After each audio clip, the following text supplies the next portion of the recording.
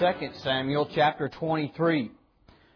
This is the 7th sermon in a series that we have been in on Sunday mornings titled The Heart of Kings. And we have been looking at the reality that God wants each and every one of His children to reign as kings and queens here in this life, in our earth. That we should be victorious no matter what we're facing. That we should have an attitude of joy. We should have an attitude of victory. We should remember at all times that ultimately the victory is already won. The outcome is already decided. And as God's children, we're on the right side. And that God wants to use us as His people to reach this lost and dying world for the cause of His sake. That we should be building His kingdom and not our small earthly kingdoms. And we have taken a look at the first two kings that Israel ever had. The first one being Saul, and we watched Saul's life just spiral out of control because he could not stay small in his own eyes. Because he could not learn to trust God, that total obedience to God is always best.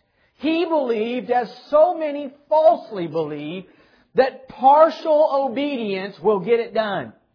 That it's okay to obey God and good to obey God when everything makes sense and when you can see how it will benefit you. But when it doesn't make sense and it looks like it might be to your detriment to break the rules and to disobey God, Saul said, I'm going to do it my way. And ultimately it led to his demise. We've been studying David, and we saw this blessed truth that there is a wilderness that God takes all of His great men and women through. There is a time of testing where we must be able to stand firm and say, it doesn't matter what I'm facing. It doesn't matter if my life is confined to the caves, as David's was for nearly 10 years, running for his life from Saul. We must get to the place where we can stay faithful to God no matter what we're going through, where we can bless His name no matter what we're going through, where the Psalms that He wrote and pinned down in many of those caves, we can truly sing and proclaim from the depths of our heart no matter what we're facing, no matter how difficult the situation. And the great news about the wilderness, the great news about the testing in the cave is eventually it comes to pass. We discussed the reality. We know those times of David's life as his pre-king days. David didn't know that. For all David knew, Saul was going to reign another 40 years and he was going to live his entire life wasted away in the caves. But even though he knew that was a possibility, he was faithful to God and he trusted God. Last week we saw that David's kingdom had finally been established. And we talked about the reality that God always accomplishes His Word. That when everybody thinks it's not going to happen, when everybody's saying, where is your God? Where is His return? Or where's God's promise in your life? God's Word is always finished. God always does what He says He's going to do. And when the time is on God's time, on His timetable, God accomplishes what He started. And we saw that last week. We saw David, a man after God's own heart, who had went after Mephibosheth to show him love and had looked for someone to show kindness to. And we looked at how God is that way with us, even though He's the King of all things. Even though God does not need anything, He wants us. He desires us. Even though we were unworthy, even though we were in the land of Lodabar, of no pasture, God said, wherever you are, I want to go to where you are and bring you out of that place so that you can eat at my table. And this week, we look at 2 Samuel chapter 23. I want to give you some quick background before I read the text this morning. David's kingdom is by far the greatest kingdom Israel has ever known or ever will know at this stage in time. There is not a kingdom that has ever existed on the face of earth that represents the kingdom of God as much as David's kingdom does during this very specific period of time. The reason that's important is because we can learn a lot about what God wants His kingdom to look like when we look at the king after God's own heart and we look at the way that kingdom functioned. And this morning we're going to do that in 2 Samuel chapter 23. It is a very odd reading this morning. And so you can try to follow me if you want to. I promise you there is some reason to the madness. But I'm going to read verses 8 through 38. And I'm just going to read about one word or one name from each verse. So you can follow me if you want to, or you can just listen.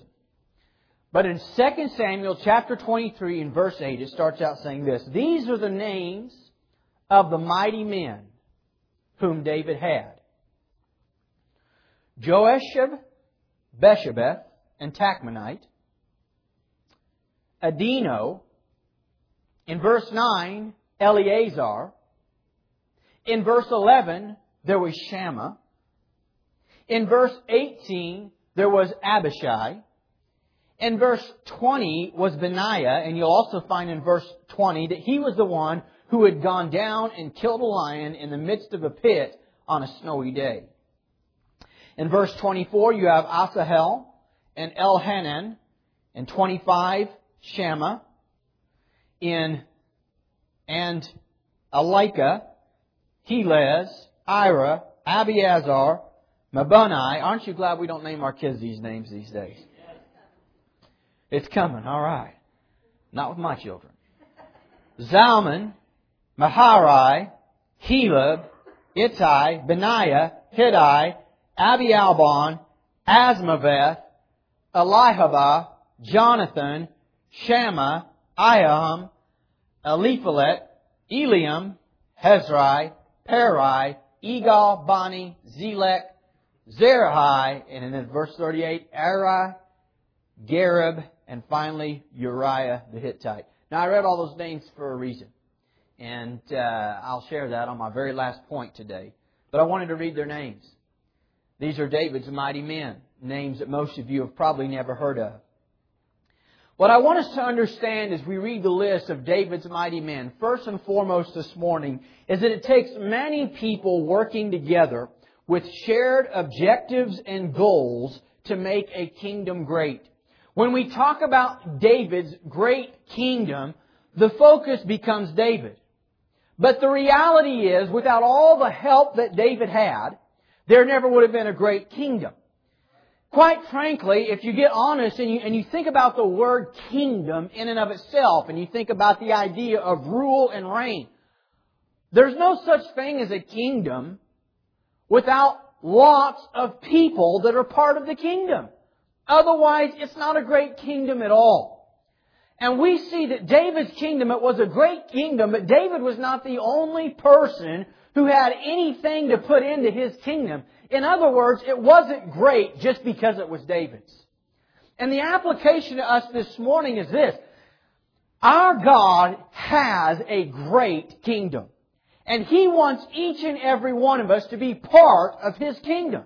And for anything to be great, any kingdom, whether it be God's kingdom, and you can even break that down into churches, you can break that down into ministries. If it's ever going to be great, you can mark my words this morning, there will be a multitude of people who have the same heart, who have shared interest and efforts for the same goal of making a kingdom great and mighty. My prayer is that we here at Crossway Church can have that spirit of unity rise up in us. We can have that spirit of awakening where we understand that if we're going to be part of God's great kingdom, if you are going to be part of God's great kingdom, you've got to do something. You need to be doing something for God. Just coming and hearing me preach is not all that God wants you to do. And in order for any ministry to be great, for any kingdom to be great, for God's kingdom to be the great kingdom God desires it to be, it requires lots of people who are willing to stand up, who are willing to speak up, who are willing to do what it takes to build the kingdom of God.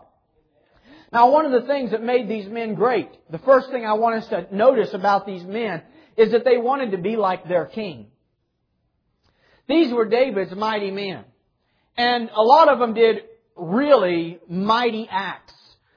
But as we studied the things that David did, the slaying of Goliath, the slaying of the 200 Philistines, the slaying of other multitudes, if you read through this list of the things that the mighty men did, there wasn't any of them that did anything quite as great as what David did. But there is no doubt that these men, they loved their king, they honored their king, and they wanted to be like their king. One of the stories in this passage tells us of 3 men who, when David was in the cave of Adullam, and during the period of time when David was running for his life from King Saul, David had just, in passing, he wasn't even really all that thirsty. It was more the idea of being kicked out of Jerusalem. And David said, I wish that I could just drink a cup of the water from Jerusalem's gates. Well, these 3 men overheard it.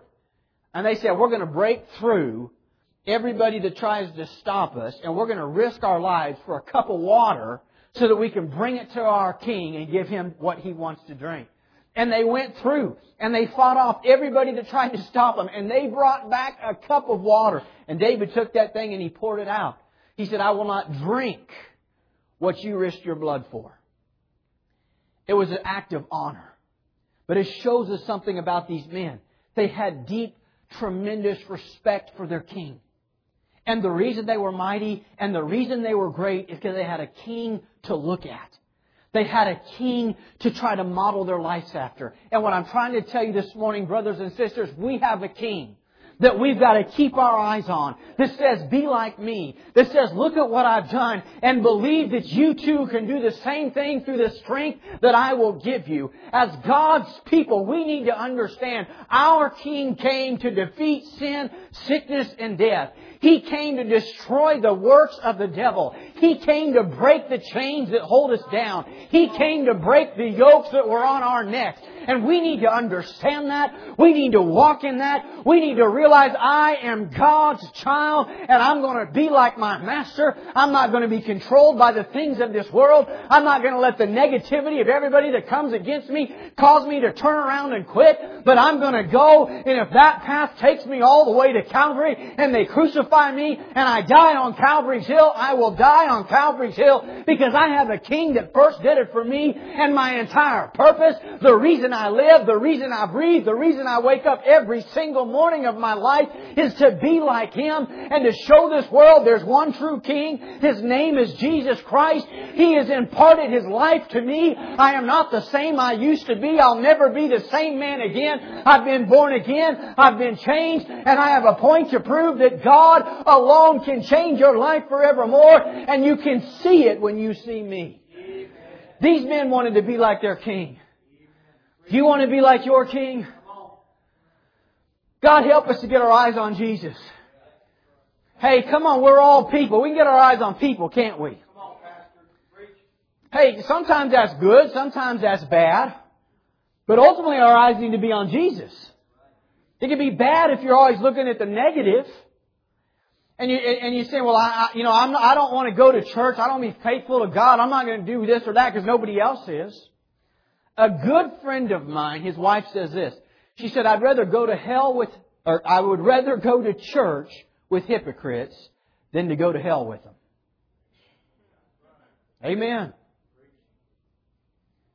We can look at the negative and say, well, I'm not going to get involved because nobody else is. Jesus got involved. Keep your eyes on your King, my friend. He got deeply involved. Jesus saw that you had a need in your life that nobody else could meet. And He said, I will lay down my life. I will lay down my soul. I will lay down my will for the sake of what is best for you and for the will of God the Father who loves you with such a love He refuses to leave you in that place. And then He said, follow me. In other words, be like me. Love the way that I love. Jesus said, a new commandment I leave with you. That you love one another as I have loved you. Jesus said, do it the way that I do it.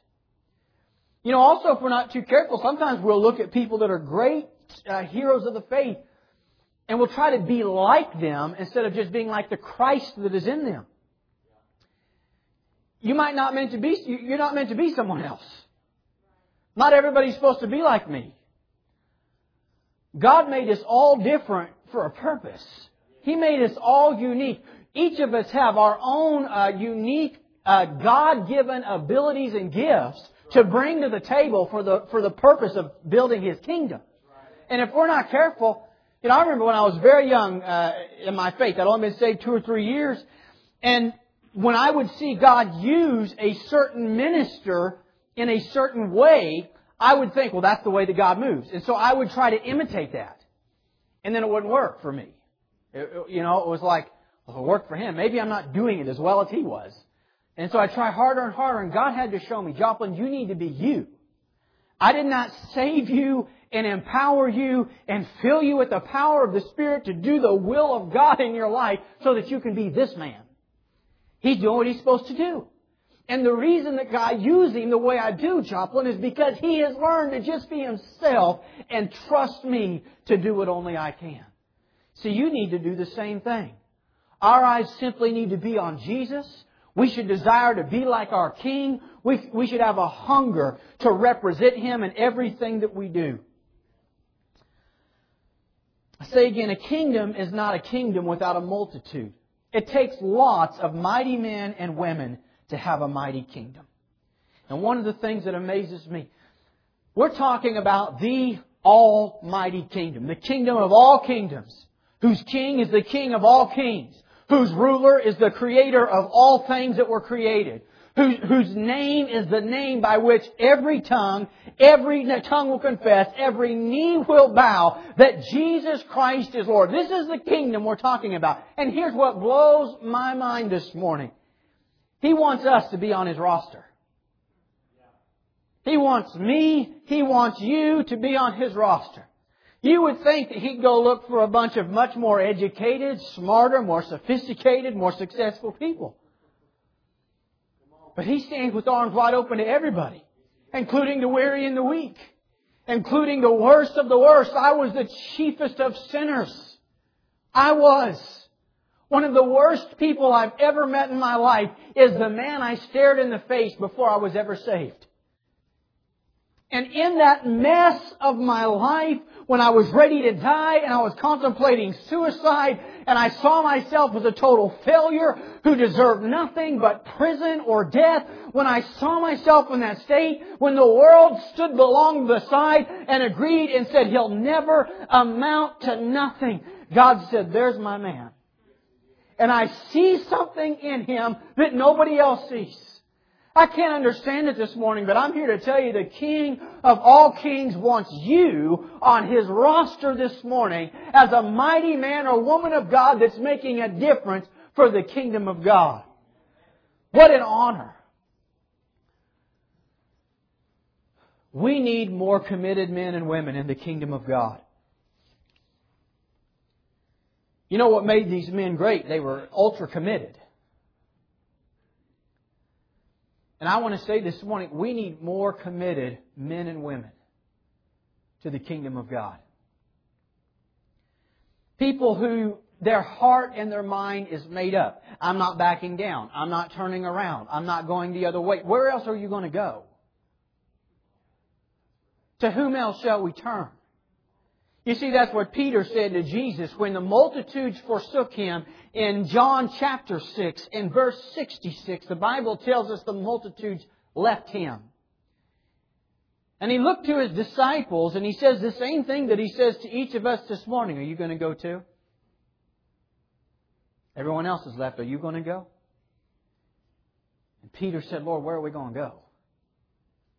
You're the one who holds the words of eternal life. I'm here to tell you, these men, they were David's mighty men. And we read about their amazing victories. But they were human beings like you and I. They didn't know for a fact they were going to come out alive in everything that they did. But what they knew was, if we don't stand up and fight, nobody else will. I'm going to get to Shammah in a little bit. But Shammah said, if I don't stand in the middle of this pea patch and protect it from the devil, he's just going to keep on coming back over and over and over again and destroying my people. And I would rather die in that field fighting for what's right than to live my life in the cave with the rest of the cowards.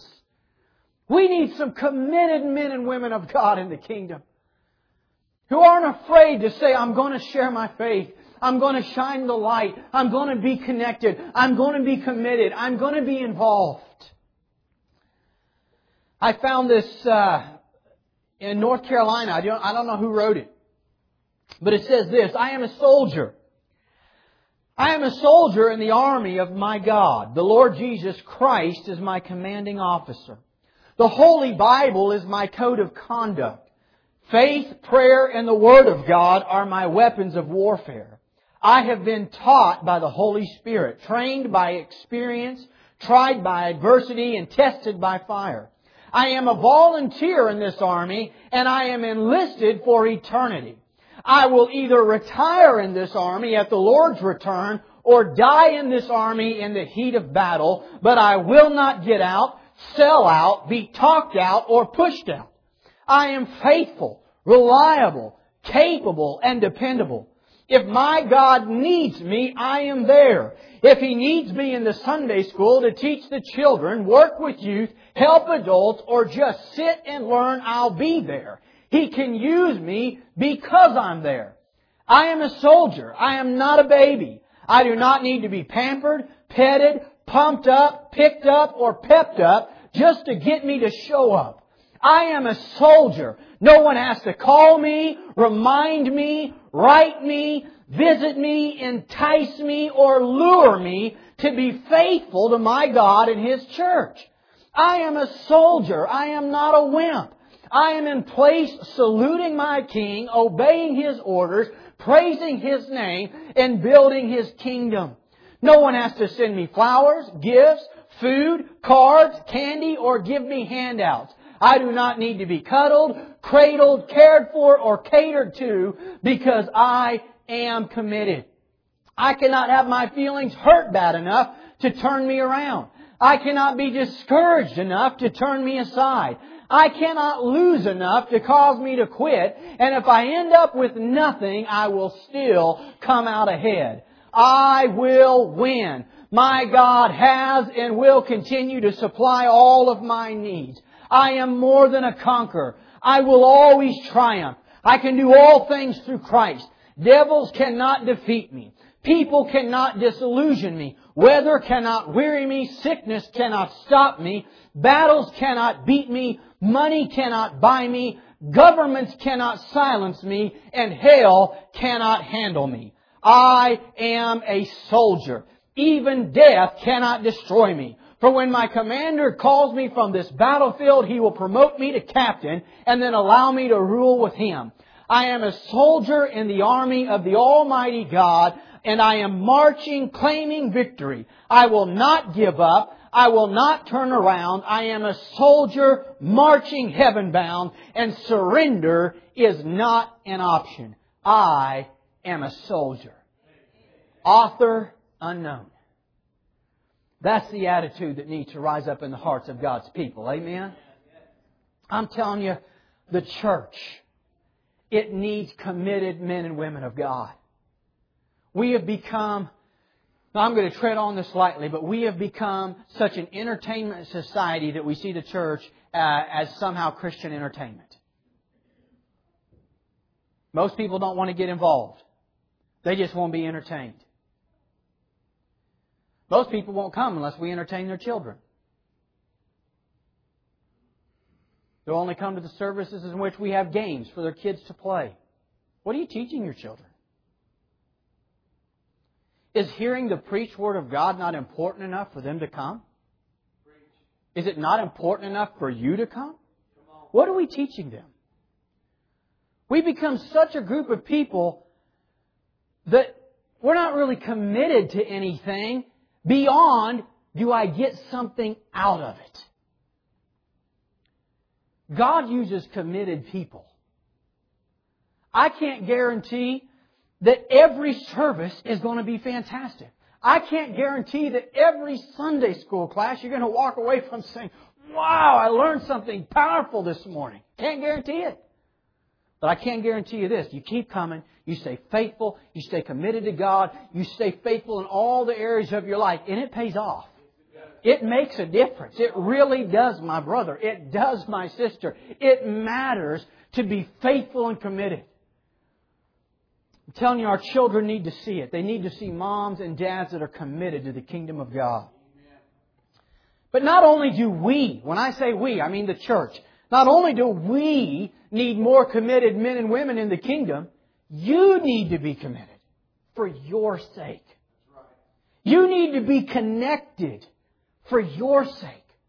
Not just for our sake. I'm telling you, when God does something, it's amazing. It's better for everybody involved. It's better for the church, it's better for His kingdom, but it's also better for you as an individual. You need to be around other courageous and committed believers if you're ever going to be great for God. You need to be around people who encourage you, who inspire you, who are willing to say the hard things, sometimes when the hard things need to be said, who are willing to challenge us when we need to be challenged, who are willing to hold us when we need held. But you need to be around other men and women of God who are faithful to God, who are encouraging you to do the same thing. I have seen so many people that it's like they want to just put a toe in to see if this Christianity thing is really worth it. But they want to keep most of their life back, and they want to hang out with the same old people that don't really have a deep faith in God. Some of them don't believe in God at all. And they hang out around those people. They're watching things that are contrary to things of God. They're listening to things constantly that are feeding the flesh and enticing the flesh. And then they find themselves thinking these things. Well, maybe who knows that's really the only way. Who knows who's to say Christianity's right? I'll tell you who's to say Christianity's right. The empty tomb, that's who. It's common sense.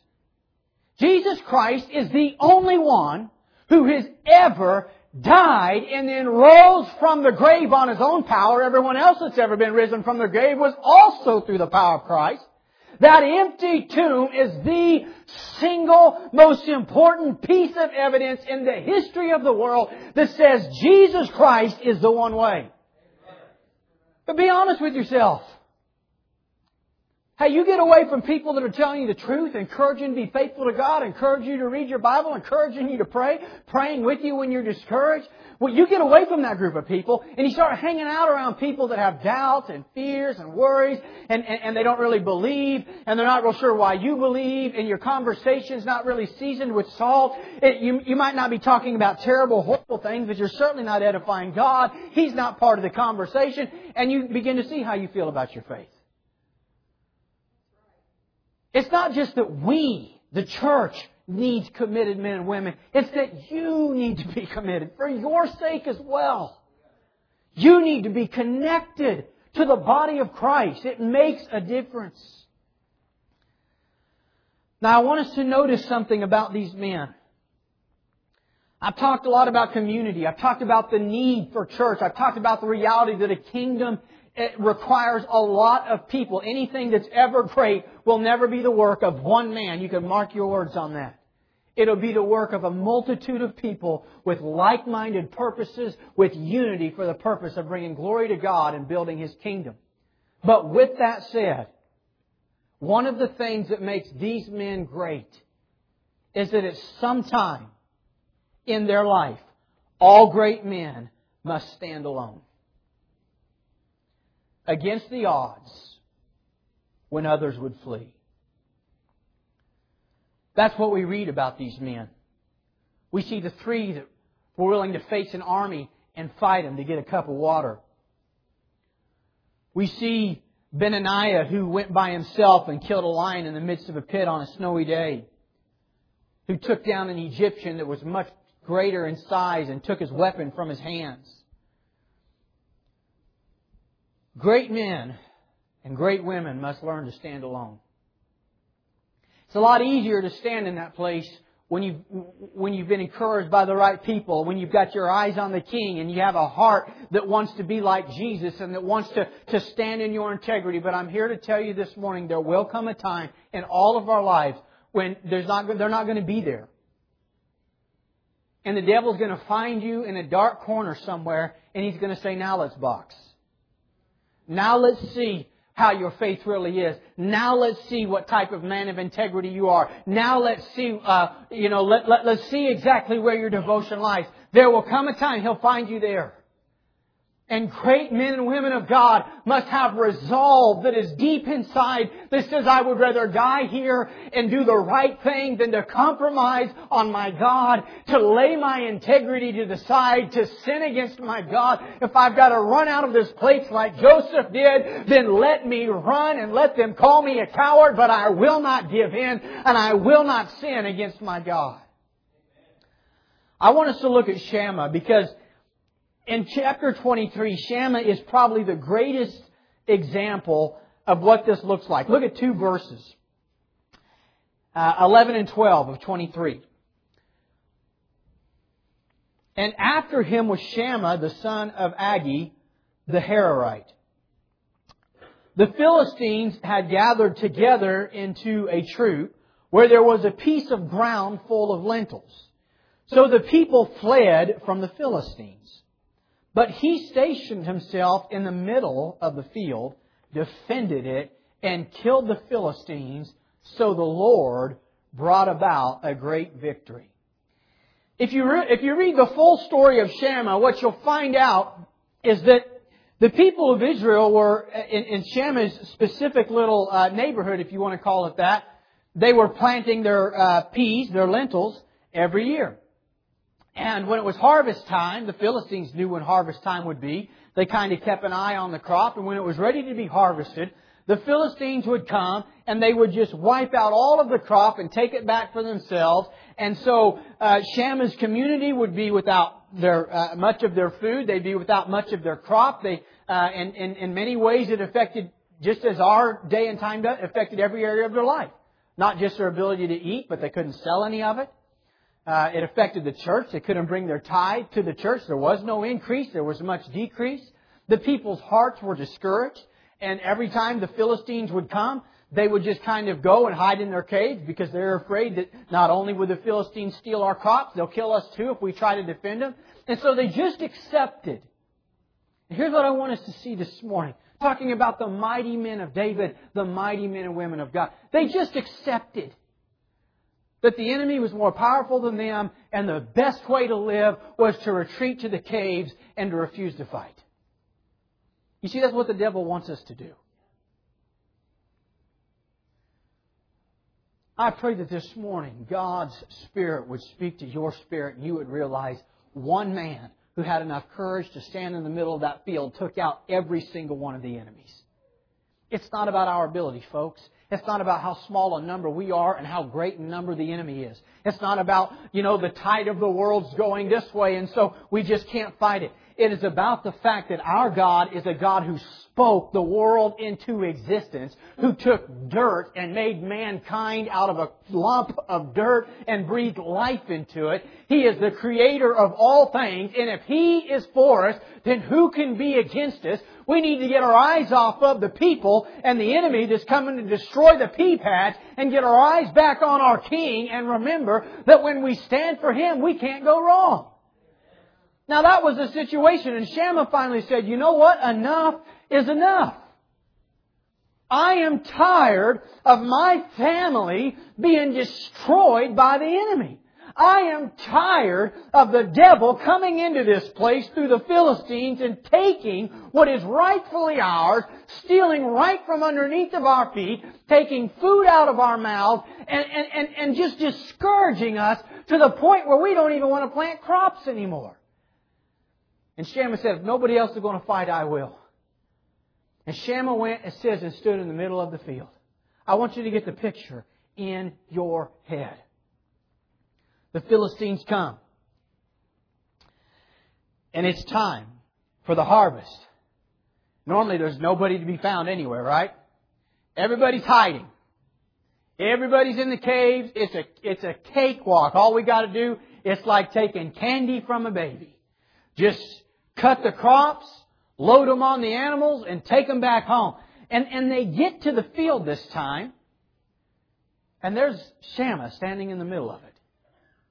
Now, I want you to understand something about David's mighty men. This is one of the most important things that I personally ever discovered about these mighty men. They weren't necessarily huge, 6'5", 280 pounds, rock solid muscle, ground and pound guys. That's kind of the picture we have, because that's how big you'd have to be to do this. But none of their strength was ever in and of themselves. You realize Samson was probably just a guy like you and me. We see pictures of Samson, and he looks like the Incredible Hulk with long hair. He's tan instead of green, but still, that's our mental picture of Samson, because that's what we think of. We think of guys that are so strong they can rip gates out of the ground. But understand, nobody ever said Samson's so amazingly strong because of how huge he is. You read the story of Samson, everybody's saying, where's your strength from? They want to know, how did you do that? It wasn't that he was incredibly huge and his muscles were massive. And then the miracle was that when they cut his hair, God made his muscles not work anymore. The miracle was that his strength was supernatural. It was from God. And he could do what other men his size and 5 times his size couldn't do. I believe in the depth of my heart, if we had a real picture of Samson, he'd look like somebody here. And Lynn's teaching downstairs, but it wouldn't be Lynn. But here's the point. I want you to understand something. What made these men great was not that they were some, super race of human beings that could achieve the stuff you and I can't. They were people just like us who had settled it in their heart with resolve that if God is with me, it doesn't matter. And I'm going to put this on God, just like what David did when he faced Goliath. He said, it doesn't matter how small I am, it doesn't matter how big you are. What matters is that you're fighting against the living God and I'm on His side. That's what matters. And before this thing's done, you'll find out that's the only thing that matters. And that was the heart of these men. And so these Philistines, they come up on this field, and there in the middle of it is some guy with a sword. No doubt they laughed. And no doubt, I do believe this. I believe this because these people were human beings. I believe this because, as we'll see, David eventually fell. He was a man like you and I.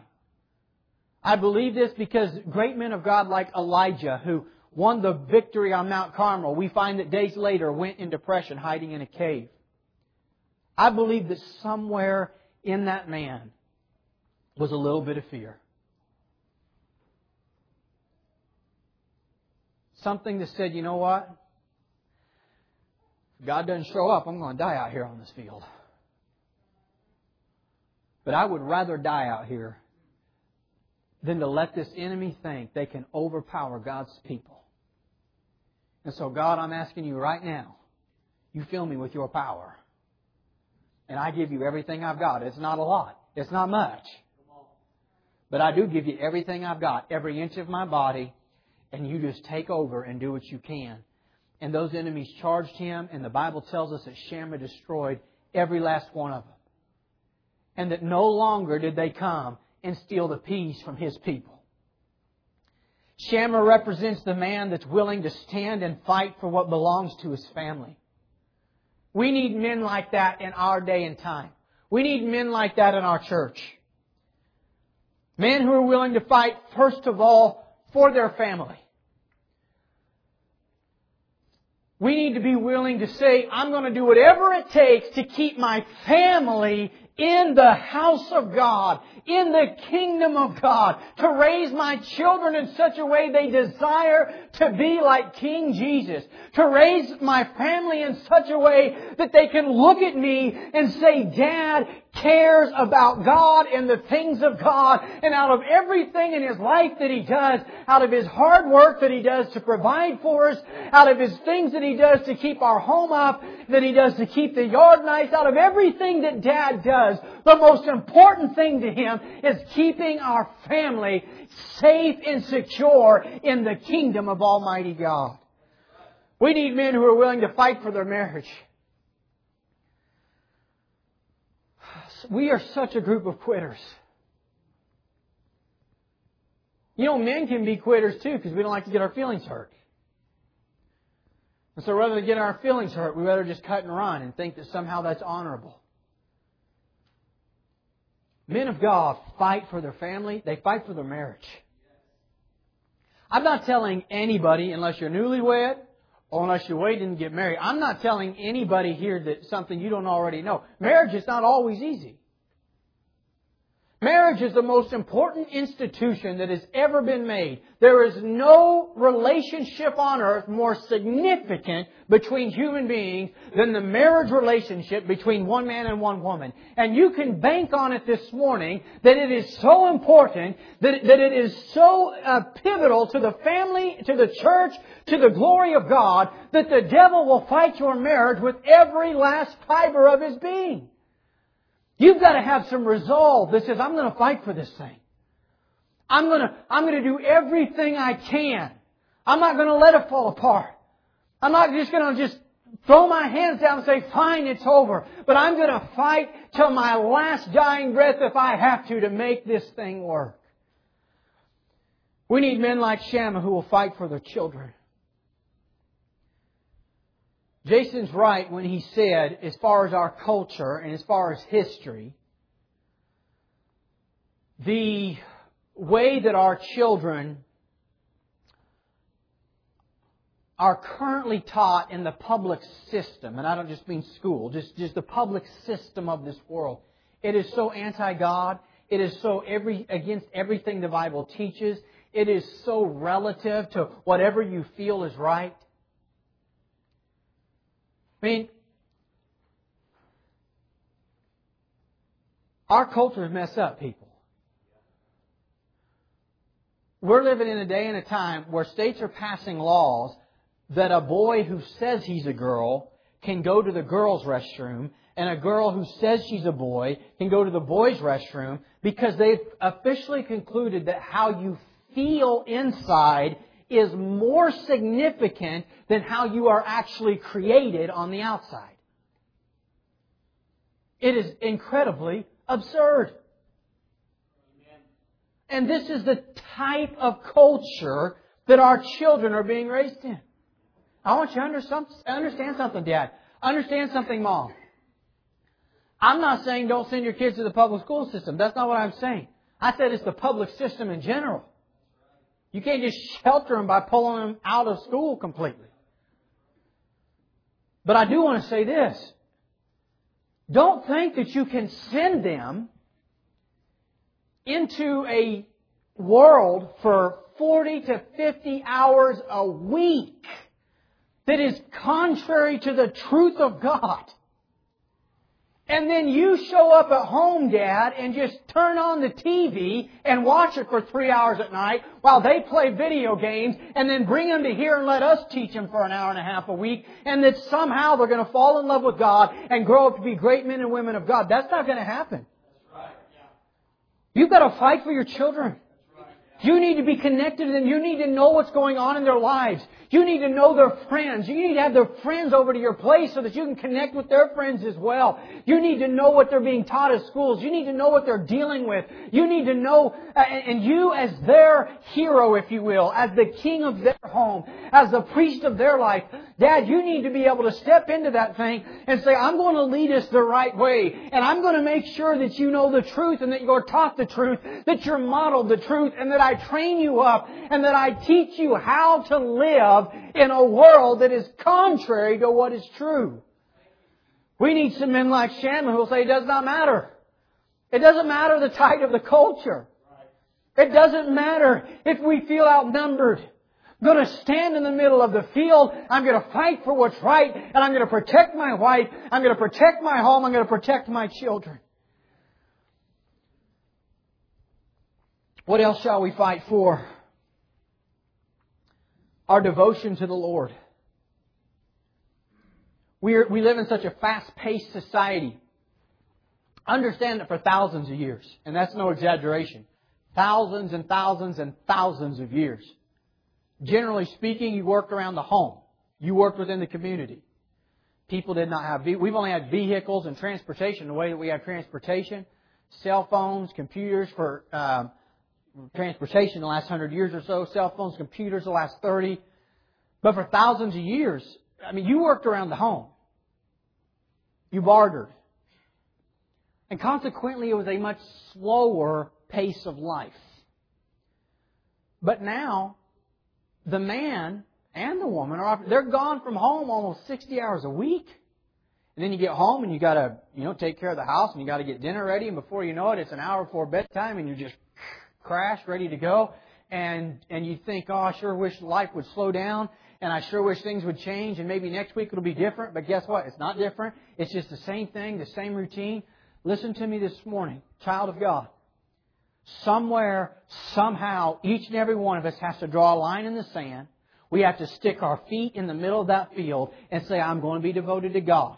Somehow, some way, I'm going to be faithful in my Bible study. I'm going to be faithful in my prayer life. I'm going to spend time with God today, because it doesn't matter if I do all the other things in the world and neglect the one who died so that I could be set free.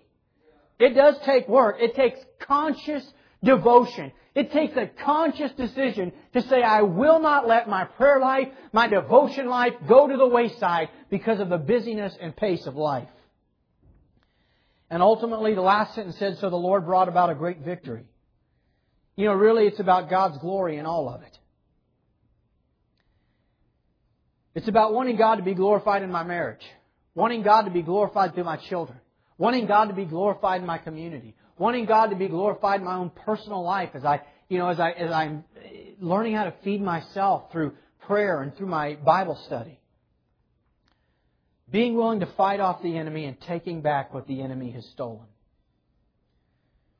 Can I tell you, the kingdom of God, it's not all fluff. It's not all love and hugs. Sometimes it is. Sometimes it's just as peaceful and as great as it can be. But we are in a real war with a real devil that wants to destroy everything that God's doing in your life. And to be a mighty man of God, to be a mighty woman of God, you're going to have to get to the place where you have some resolve deep down inside and you say, I'm going to go to battle.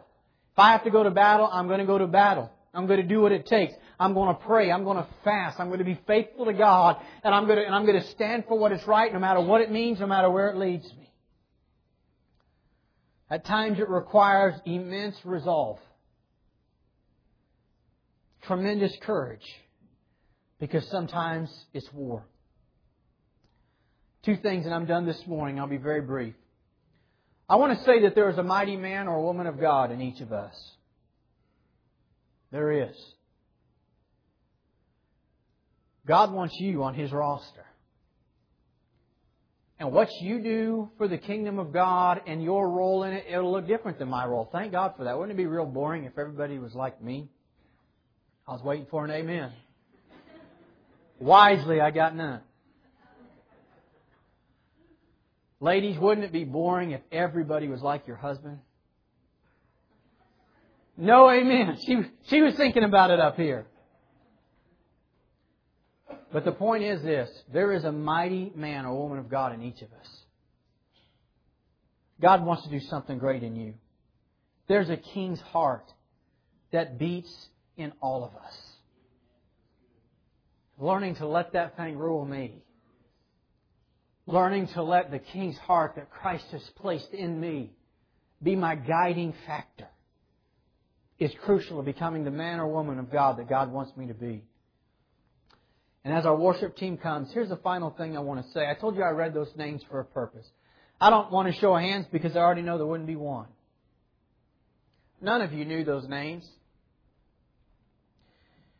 You know, you might have known a couple of them. You might have known a few of those stories. But if I would have asked and even offered a $1,000 reward for anybody that could do it without looking, anybody to stand up and name those 30 men before I got started, there wouldn't have been one person in here who could name them. I read their names less than 30 minutes ago. And if I ask somebody to stand up now and repeat all 30 names without looking, there's not anybody that could do it, myself included. Number one, it tells us this. It's not about us. It don't matter how great you are. Your name's not going to go down in history and the whole world's not going to know who you are. It's about bringing glory to His name. That's the only name that really matters. Bringing glory to His name. See, that has to be the purpose of a united church, a united kingdom for God. We're here not to bring glory to us, not to make this person look great or that person look great, not to lift up this person's name or that person's name. All of us together are working together to lift up one name, the name of Jesus Christ. I want to say this. While we can't remember their names,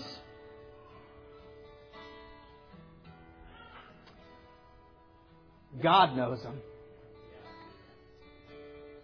Every one of those men, God knows by name. He sees your work. He's the one that will reward. God does know. The whole world might not know. The whole world might not ever be able to remember everything you've done. You can't remember everything anybody's ever done in your life either.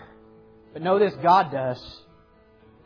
God knows the names of those men and women who have exhausted their life on His battlefield.